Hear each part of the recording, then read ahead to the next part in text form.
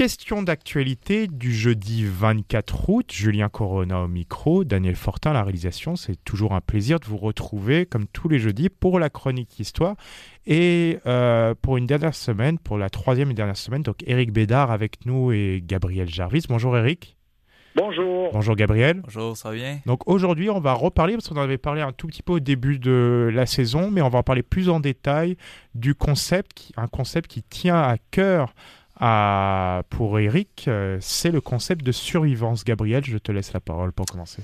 Ben, tu sais, la survivance, ce qu'on peut dire rapidement là-dedans, c'est que après la défaite des Patriotes et en fait la concoctation de l'Union des Canada, dans le fond, à la suite du rapport Durham, on va voir que les Canadiens français tombent un peu dans ce qu'on appelle un long hiver de survivance, comme dirait Fernand Dumont.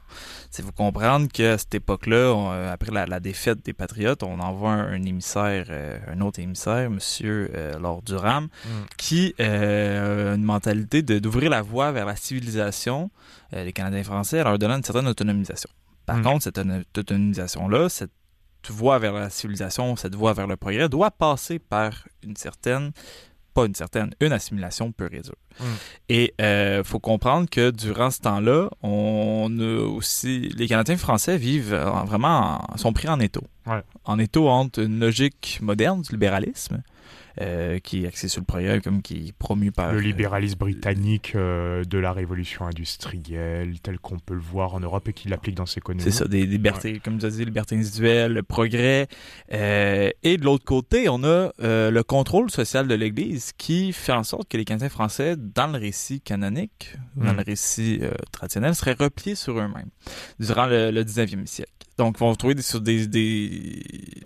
solutions à leur survie. Des solutions à leur survie qui devraient passer par un côté démographique, puisqu'on a d'une part une immigration canadienne-française massive, mais aussi une immigration de Britanniques qui s'en vient.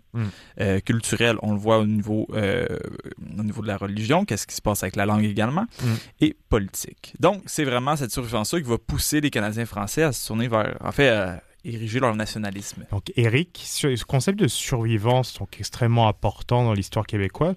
Est-ce que il est basé donc sur cette réaction, mais cette réaction a l'air d'être une riposte en fait, j'ai l'impression, non?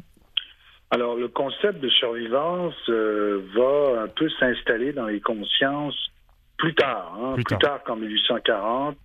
Ça devient, je pense que c'est autour de Brou, et je pense même qu'il y a un journal qui va prendre ce nom-là dans l'Ouest canadien, survivance.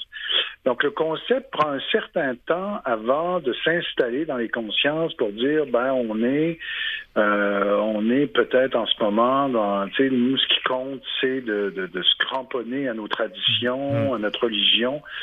Mais les acteurs des années 1840 que j'ai étudiés, eux, ils pensent pas dans ces termes-là. Évidemment, ils sont face à la contingence du présent. Mais je voudrais juste attirer l'attention des auditeurs sur l'année 1839. Alors, je sais pas, moi j'ai plein d'idées de projets de recherche pour Gabriel. Là, si un jour il veut faire une recherche approfondie sur l'année 1839, ce serait probablement l'une des années les plus noires de l'histoire du Québec. Les chefs sont en fuite, les chefs patriotes sont dispersés.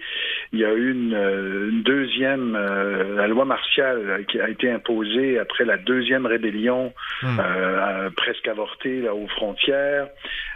Et donc, il y a 1839, c'est les 15 pendaisons, dont le fameux chevalier de Delormier. C'est 58 exilés en Australie. C'est les prisons qui débordent. Et c'est une élite qui se cherche. Bon, maintenant, on fait quoi? Bon, on a tout. On a beaucoup misé sur la réforme de la colonie. C'était les 92 résolutions. C'était par la suite une forme de radicalisation puisque Londres a dit non. On a rêvé de république. Là, on est un peu gros gens comme devant. On est sans oublier les effets de la violence, dans la vallée du Richelieu, dans Saint-Eustache. Et donc, on a une population qui est un peu déboussolée. Hein? Et c'est dans ce contexte-là que vient un visiteur qui va faire sold out partout où il va passer. C'est Monseigneur Forbin-Janson. C'est un évêque, mais vraiment un homme réactionnaire qui dit aux Canadiens français, vous avez peut-être fait la même erreur que nous en 1789, vous avez pas respecté les autorités établies. Il fait un parallèle entre les dérives de la Révolution française et la situation. Ça a un effet probablement choc. Il va vraiment, et il paraît-il, c'est un orateur exceptionnel, Monseigneur Forbin-Janson. Il va parcourir le Québec, attirer des foules, et il va peut-être imprégner. Et donc, on a une élite qui se cherche, une élite dispersée, des gens qui sont pendus ou exilés. On a Papineau qui est en France jusqu'en 1845. Et donc, face à ça, il y a deux options qui vont se dessiner. Il y a l'option des réformistes de dire, repartir en guerre contre l'Acte d'Union par peut-être même la violence et l'insurrection. Notre population est pas là-dedans, est pas là. On n'y arrivera pas, on n'a pas les ressources qu'il faut. Peut-être essayons de négocier avec ceux qui sont un peu comme nous, mais en Ontario, c'est-à-dire les réformistes de l'Ontario, les Baldwin, qui sont pas proches des Tories là, qui ont le haut du pavé. Premier élément. Et deuxième élément, l'Église. Alors là, on a à la tête de l'Église de Montréal un Monseigneur Bourget, Ignace Bourget, qui est un homme, c'est tout un organisateur, c'est un homme qui a une énergie hallucinante, il est jeune aussi, et il va aller en France pour aller chercher de nouvelles congrégations, pour dire aux gens, venez chez nous, fonder des institutions. Et donc, en effet, à la faveur de cette stratégie réformiste et à la faveur d'un vide, l'Église va devenir une institution très, très puissante.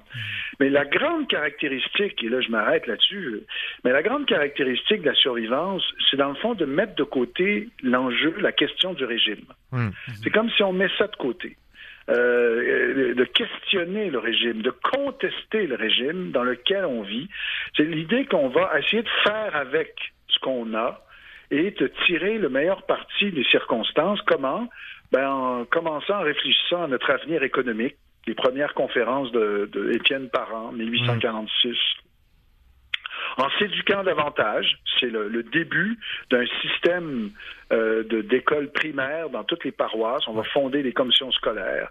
Et c'est évidemment une rédemption morale. C'est le réveil religieux des années 1840. Nous allons devenir de meilleurs chrétiens, et là, c'est cette prolifération d'associations contre la tempérance, la tempérance. Faut arrêter de boire. C'est très populaire partout dans les campagnes, mais pas seulement au Québec, mais un peu partout, mais c'est très fort comme mouvement. Ouais. D'ailleurs, voilà. On a parlé dans une des chroniques sur l'histoire de la SAQ, justement, tout ce milieu de la tempérance-là. Ouais. Mais justement, pour rebondir sur l'Église, l'Église en tant que telle devient effectivement une espèce de planche de salut pour les Canadiens français, si je ne me trompe pas. Puis vous avez parlé justement de Monseigneur Ignace Bourget qui part chercher des congrégations en France. Du renfort, mais c'est justement, si on se penche sur qu'est-ce que René Hardy écrivait sur le contrôle social, il dit vraiment comme cette hausse des effectifs-là, des curés, ça vient vraiment comme encadrer les paroissiens puis permettre une certaine acculturation des Canadiens français. Alors, tu fais en sorte qu'ils deviennent purement catholiques. Ça vient comme... En fait, l'identité catholique vient primer dans l'identité. Est-ce que depuis la conquête, avant cette arrivée, ce renforcement du contrôle social, est-ce que entre, on va dire, la conquête et 1830, 1840, il y avait eu un peu, comme on le voyait, une sorte d'assimilation, par exemple, religieuse, plus de protestantisme chez les populations francophones? Il y avait eu ce genre de choses et l'Église est venue un peu contrer ça? Il y avait un peu du prosélytisme, protestantisme qui se passait. Ça, c'est encore Hardy qui dit ça, mais je pense, en fait, la façon que lui en parle, ça va plus pousser les catholiques à justement se structurer d'une certaine manière. Puis tu sais, justement, M. Bédard a encore parlé de la place de l'école. Tu sais, c'est en 1840, c'est la création, je pense, des commissions scolaires, mais l'Église vient vraiment avoir le contrôle de l'école, ce qui fait en sorte que cette scolarisation-là, c'est une catéchisation. Tu sais, il faut penser toujours que l'école a toujours un rôle de formation citoyenne. Donc, puis qui dit citoyen dit également un bon catholique catholique à l'époque. Vous avez parlé justement de je pense, de piété morale. Donc, mais d'ailleurs, ça vient jouer aussi, je pense que vous en avez parlé tantôt, des élites en manque de boussole un peu. Ils étaient déboussolés à savoir qu'est-ce qu'on faisait pour la question du régime. Ouais. Mais ces élites-là, ils collaboraient justement avec les élites religieuses. Oui. Alors là, il y a beaucoup de choses dans ce que vous avez dit. D'abord, l'Église, c'est toujours un pouvoir important, disons, avant les années 1840, mais c'est pas une carrière très populaire que celle de devenir prêtre ou curé, de sorte qu'au début du 19e siècle, c'est le titre d'ailleurs, je pense, d'un livre de Serge Gagnon, on cherche des prêtres. On a du mal à recruter. C'est intéressant, hein? On a l'impression, c'est parce qu'on a l'impression dans notre mémoire collective qu'avant les années 60, du 20e siècle, on avait un pouvoir presque théocratique qui régnait sur le Québec depuis Monseigneur Laval. C'est pas comme ça que ça s'est passé. Il y a eu des hauts et des bas. Et il y a eu le pouvoir religieux était en concurrence avec le pouvoir civil en Nouvelle-France. Il y avait tout ce gallicanisme. Puis ensuite, après la conquête, l'Église est pas une institution importante, mais pas dominante, disons, et parce qu'il y a une élite qui va lorgner vers des idéaux plus libéraux, républicains, qui va vouloir faire jouer à l'État, le petit État de la colonie, un rôle plus important, notamment en éducation. Et là, les années 40, là, vous avez cité que René Hardy, Gabriel, c'est en effet un chercheur très important, mais il y a un débat, en fait, entre deux écoles sur cette question des années 1840. Alors, René Hardy, il dit, oui, là, l'Église voit un vacuum et, dans le fond, profite, entre guillemets, de la situation pour encadrer la société civile, quadriller le Québec et faire venir des prêtres pour, justement, l'idée d'un contrôle social. Mais le problème avec cette perspective, c'est que ça fait un peu des Québécois de l'époque, des Canadiens français, un peu comme un troupeau passif qui obéit docilement. Vous avez une autre école de pensée en historiographie, celui de Louis Rousseau, par exemple, qui dit, attention, il y a une demande qui vient aussi d'en bas. Il y a une demande de religieux qui vient d'en bas. Et il explique ce phénomène-là, en anglais, religious revival. Il y a un réveil religieux qui vient d'en bas. Il donne des exemples. Les gens vont plus à la messe, ils sont pas forcés, ils vont aller... Alors, pourquoi ça vient d'en bas, cette demande? Là, il dit justement, c'est qu'on est dans une société qui se cherche. On a des jeunes qui ont, parfois, un certain nombre de jeunes qui n'ont pas accès à des terres parce qu'ils n'ont pas l'argent. Donc, c'est le lent début de l'immigration vers les États-Unis. Ça commence dans les années 1840.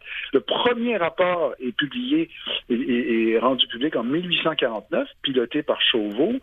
Donc, on a une jeunesse qui est dans une quête de sens et la carrière ecclésiastique devient intéressante parce que, justement, elle se confond. L'Église va tellement jouer un rôle social important en éducation et en santé et pour l'assistance, que pour un certain nombre de jeunes qui n'ont pas vraiment de parents pour leur acheter une terre, qui n'ont pas des parents en moyens, pour les éduquer aussi, l'Église devient aussi offre une perspective de réalisation, de carrière.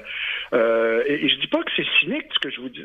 Ça participait aussi, je pense, d'une foi, d'une adhésion à quelque chose, à un projet, à un idéal. Sauf que tout ça va vite, entre guillemets, se scléroser, va se figer dans quelque chose qui va devenir un peu du conformisme. Et ça, c'est plus tard que ça va clairement... les témoignages vont être nombreux pour aller dans ce sens-là. C'est assez drôle aussi de faire une analyse comparative de ce genre de situation avec une sorte de réveil religieux de la jeunesse qui se cherche.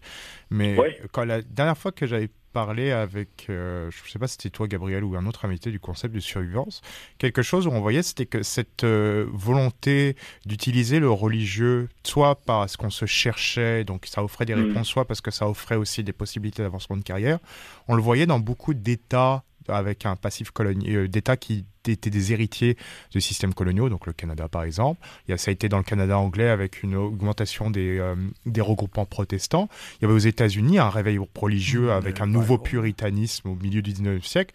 En Europe, dans certains pays, on est 10 ans avant le printemps des peuples, mais ce 10 ans avant le printemps des peuples, c'est un réveil, un renouvellement de la puissance ecclésiastique, par exemple, dans l'Italie qui tente de s'unifier avec des beaucoup de gens qui sont contre l'unification parce que ça allait réduire le pouvoir de l'Église.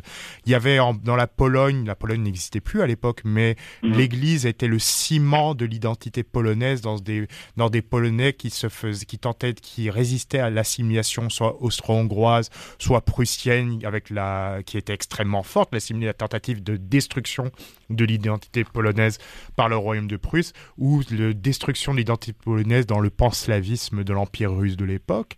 Et on le voyait aussi dans la colonie du Cap, où il y avait les jeunes qui tentaient l'aventure du Cap, où la religion protestante est extrêmement forte. Les Beurs de l'autre côté qui résistaient au grandissement de la colonie du Cap aussi. Il y a toujours un peu dans ces états, dans ces sortes de confrontations, soit liées au colonialisme ou qui ont le marteau, l'enclume du colonialisme qui s'applique à eux. On voyait un réveil religieux extrêmement important à cette époque-là. C'est intéressant. Oui, en effet, les deux exemples que vous avez cités, on pourrait ajouter celui de l'Irlande. Oui. Donc, la Pologne, l'Irlande, par exemple, des beaux cas. Et je reprendrai une formule que je crois dont la paternité est de Robert Laplante à l'Action nationale. L'Église, pour l'Irlande, pour la Pologne, mais aussi pour le Canada français, sera l'institution dominante d'une société dominée. Voyez? Donc, c'est une société justement dominée au plan colonial. Dans le cas des Polonais, il n'y avait même pas d'État, il n'y avait même plus d'État jusqu'au traité de Versailles. Ouais. D'ailleurs, c'est fascinant. Hein? Les Polonais sont les premiers surpris de voir renaître leur pays parce qu'un président américain a décidé qu'il fallait reconstruire l'Europe autour des nationalités. Alors voilà, donc ce sont des petites sociétés colonisées, en effet, et qui se tournent vers leur Église, qui est un peu comme un parapluie, un rempart, voilà, un rempart contre une forme d'assimilation. Et vous avez raison, et la Pologne, plusieurs disent que la Pologne, l'Église a joué un rôle déterminant dans la fin de la guerre froide. Hein? Totalement. Avec un pape polonais, etc. Ouais. Ça a été très, très important.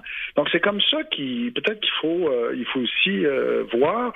Et en effet, oui, ça a été dit par Gabriel, c'est vrai que les élites ont établi une sorte de modus operandi avec l'Église. Les élites libérales, autant conservatrices que libérales politiquement, sont trouvées, mais on est dans une époque aussi où de toute façon, l'État n'intervient pas. C'est un peu inconcevable que l'État gère un système de santé, gère un système d'éducation de bout en bout. Ça avait été évoqué à l'époque des Patriotes, mais là, on entre, nous disent aussi plusieurs historiens qui ont étudié la question, on entre dans une ère vraiment libérale, et le libéralisme, c'est l'idée que faut bien séparer les sphères, et l'Église va gérer les questions sociales, on va leur donner des congés de taxes, on va les soutenir, mais ce sera à eux, et là, à un moment donné, dans les années 50, c'est juste, ça explose de partout, l'Église est plus du tout capable de soutenir un réseau aussi développé, et là, on arrive avec l'État-providence dans les années 60, c'est une solution qui en vient presque à s'imposer aussi. Revenons un peu sur la question de survivance. Il y avait eu, donc, tout à cette période-là, donc fin du 19e, début du 20e, on a aussi, donc, comment faire en sorte que le Québec français, le Canada français continue à exister, à subvenir à ses besoins, à ses intérêts. Et ça mène à l'arrivée, au niveau des élites, l'arrivée de réformistes. Et ces réformistes, on est en mode, qu'est-ce qu'on fait entre survivance avec le religieux, l'aspect conservateur et l'aspect réformiste libéral. Et certains sont même taxés même de collaboration avec l'Empire britannique. Et Gabriel, explique-nous un peu ça. Là, je pense qu'il faut plus se tourner vers M. Bédard qui a écrit énormément là-dessus. Je pense que M. Bédard, vous avez plus justement montré que ces gens-là se tournaient plus sur... en fait, avec tous ces groupes-là, avec La Fontaine, ça parlait plus de résistance à ce pouvoir colonial, mais justement, je pense que vous avez pu comme montrer dans tous vos écrits que c'était pas seulement que des survivants, mais c'était des résistants. Puis ça, je pense que dans notre mémoire collective, c'est important de concevoir ça pour montrer qu'on est un peuple pas juste de soumission, de soumis d'une certaine manière, mais qui sont battus. Et ça fait un peu... c'est une réponse, je pense, à l'école de Québec, si on peut bien... si on s'entend bien là-dessus. Écoutez, c'est ça, quand j'ai en bon indépendantiste que je suis, quand j'ai publié Les Réformistes, on m'a dit, mais comment peux-tu t'intéresser à ces collabos, des gens qui ont pactisé avec l'ennemi, c'est bon. Mais justement, je pense qu'il faut faire la part des choses, et quand on étudie l'histoire, on doit essayer le coller le plus possible aux intentions des acteurs, comprendre leur réalité, comprendre leur contingence, parce que, vous voyez, par exemple, le cas de La Fontaine est assez incroyable. La Fontaine, dans le fond, la stratégie des réformistes, c'est de dire, bon, on va se cramponner après l'essentiel.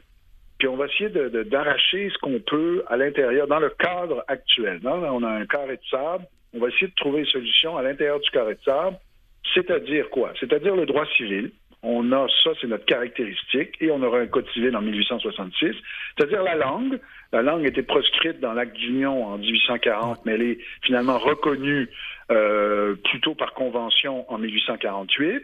Bon, ça fait pas nécessairement de la colonie une colonie bilingue, mais quand même. Hein, on a le droit de citer avec le français, distinguer les institutions éducatives, parce qu'au départ, le projet de 1840, c'est d'avoir un seul système d'éducation à l'échelle de toute la colonie du Canada uni, mais ce qui joue pour nous de ce point de vue-là, c'est que on a des Grits, des libéraux, des antipapistes dans le Haut-Canada qui veulent rien savoir, qui veulent absolument pas que leur système d'éducation ait quelque chose à voir avec les papistes, parce qu'on parle à l'époque d'un complot papiste. Hein, ça circule beaucoup dans les milieux protestants anglophones, et notamment... Alors donc, on va séparer les deux systèmes, avoir une certaine forme d'autonomie, ça sera plus tard la province de Québec. Donc c'est un peu comme, moi je le vois comme une stratégie de sauver les meubles dans une circonstance extrêmement difficile et noire. Et La Fontaine, pour avoir sauvé les meubles, a été vu comme un véritable héros. Hein. Quand on inaugure sa statue en 1930 devant le parc qui porte son nom, le parc La Fontaine, les gens pensent que c'est à cause du poète. Mais non, c'est pour souligner le travail de Louis-Hippolyte La Fontaine. C'est vrai, en tant que Français, quand tu arrives à Montréal, je pensais vraiment que c'était à cause du... Vous n'êtes pas le seul. C'est très, très fréquent que les gens croient ça. Et quand on inaugure le monument de Louis-Hippolyte La Fontaine en 1930, c'est retransmis à la radio de CKC. C'est un événement important. Tout le monde prend la parole. La Fontaine, c'est l'évêque de l'époque. C'est-à-dire que tout le monde trouve son compte. Les impérialistes trouvent leur compte, les nationalistes trouvent leur compte, tout le monde trouve son compte dans La Fontaine, mais les indépendantistes des années 60, justement inspirés par l'École de Montréal, vont dire « Ah non, c'est pas un héros, au contraire, c'est un collabo ». Donc là, on commence la légende noire des réformistes, parce qu'on va dire c'est des collabos. Mais le problème que j'ai avec cette vision très sévère, c'est toujours de se placer du point de vue des acteurs de l'époque. Hein? Est-ce que l'option indépendantiste était envisageable en 1940? Je veux dire, est-ce qu'il y avait un parti, entre guillemets, indépendantiste? Est-ce que c'était... non, c'est pas dans l'horizon dans les années 1840. Il y a peut-être des éléments marginaux qui envisagent, mais les deux options, il y en a juste deux, de mon point de vue, c'est soit de trouver un compromis réformiste, ou soit de contester l'acte d'union, et là, on revient dans un mode d'insurrection, comme on l'était en 1937. Et ces deux options-là, voilà, c'est à peu près les deux seules options qui se présentent l'autre option, c'est l'annexion aux États-Unis. Ouais. Donc, l'annexion aux États-Unis, et bon, mais certains disent que c'est une forme de nationalisme, ça se défend, c'est intéressant, mais l'annexion, si on était allé vers ça, probablement qu'on aurait connu le sort de la Louisiane. C'est ça. Quand on voyait le sentiment anti-français, anti-francophone qui était... on en parle très peu, mais à quel point les politiques américaines ont été très fortes pour assimiler, interdire, ne serait-ce que parler en français dans le Maine, dans le Vermont, ce genre de choses. Gabriel, tu voulais... Mais M. Bédard, justement, à ce point-là, vous parlez... en fait, j'ai 2 points là-dessus à apporter. C'est surtout parler de sauver les meubles, puis ça se voit beaucoup dans le travail dans le projet de la Confédération, cette espèce de pragmatisme-là entre conserver les acquis religieux et culturels, mais je pense aussi qu'il y avait Justin Letourneau qui parlait plutôt de aussi la colonisation du territoire qui en faisait partie de ce conservatisme-là, de garder les meubles. Et je pense même, juste dans le récit, dans la manière de mettre en histoire, parce que aussi, qu'est-ce qu'on a beaucoup abordé, c'est, je pense qu'on a un peu bifurqué, c'est la construction aussi de l'histoire nationale qui vient avec ça. François-Xavier Garneau qui justement en parle, en fait qui vient nous donner une histoire en tant que Canadien-Français.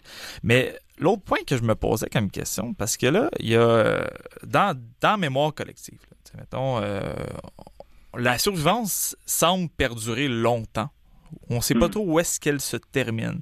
Il y a Bouchard, dans un de ses derniers livres, qui disait que les élites de la Révolution tranquille auraient prolongé le mythe de la survivance jusque dans les années 50-60. Donc, jusqu'à la Grande Noirceur, le mythe de la Grande Noirceur-là, comme si c'était l'aboutissement final.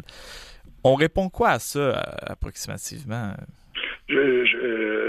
En général, on associe l'idée, le mythe de la survivance je dirais à l'époque du Canada français. Donc, en gros, alors ça commence dans les années 1840 et ça se termine avec la Révolution tranquille, en général. Et quand vous lisez les acteurs de la Révolution tranquille, vous entendez constamment des références à l'idée qu'il faut arrêter de survivre, il faut vivre. Hein? René Lévesque a répété ça très souvent dans ses discours. C'est fini le temps de la survivance. Maintenant, il faut s'affirmer, il faut exister. Et là, vous avez évidemment tout le mouvement indépendantiste qui va s'enfoncer dans cette brèche. C'est le temps des vivants de Pauline Julien aussi, là. Oui, absolument. Et quand René Lévesque, en 1977, fait référence à « on n'est pas un petit peuple, on est peut-être quelque chose comme un grand peuple », très belle formule québécoise. Il n'y a pas de certitude, hein, peut-être. Mais quand il dit ça, au fond, peut-être fait-il référence parce qu'il avait du respect pour Groulx. Hein. L'évêque avait du respect pour Groulx. Il y a des aspects... Tu sais, c'est un héritier. Hein. Quand on hérite, on n'est pas obligé de tout garder dans un héritage. Hein. Il y a des affaires qu'on peut dire, bon, ça, on va jeter ça au recyclage. Mais ça, oui, ça, c'est bien, ça, bon.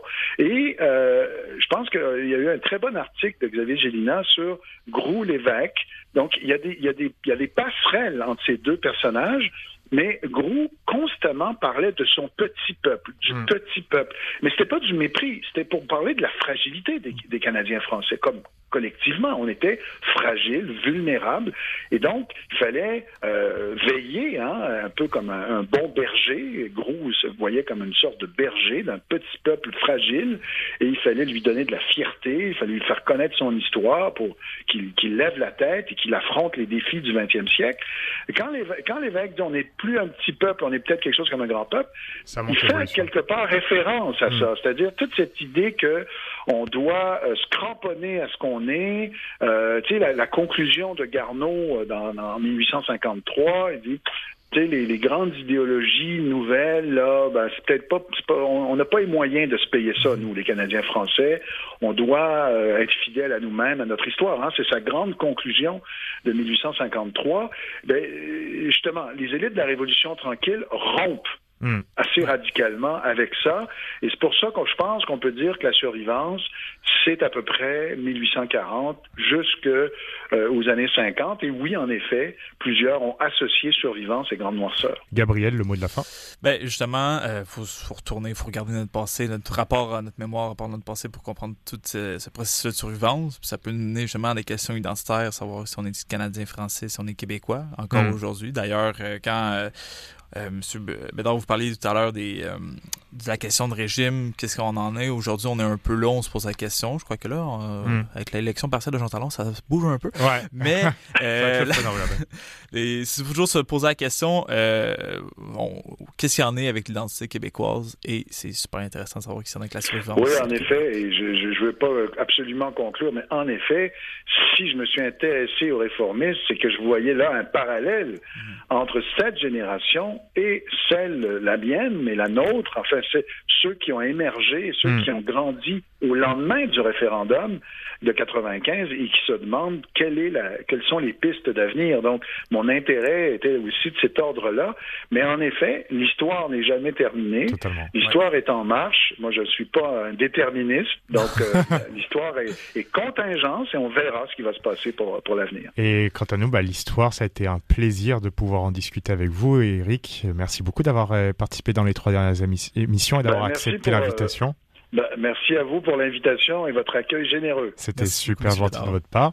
Et Gab, on se retrouve la semaine prochaine pour continuer à parler pour les 2 dernières émissions de la saison. Donc, on parle de quoi? Construction du mythe de la grande noirceur la semaine prochaine. Ça va être intéressant. Donc, les représentations et compagnie. Merci beaucoup Gabriel, merci beaucoup Eric. Et quant à nous, on se retrouve demain pour un nouveau numéro de questions d'actualité.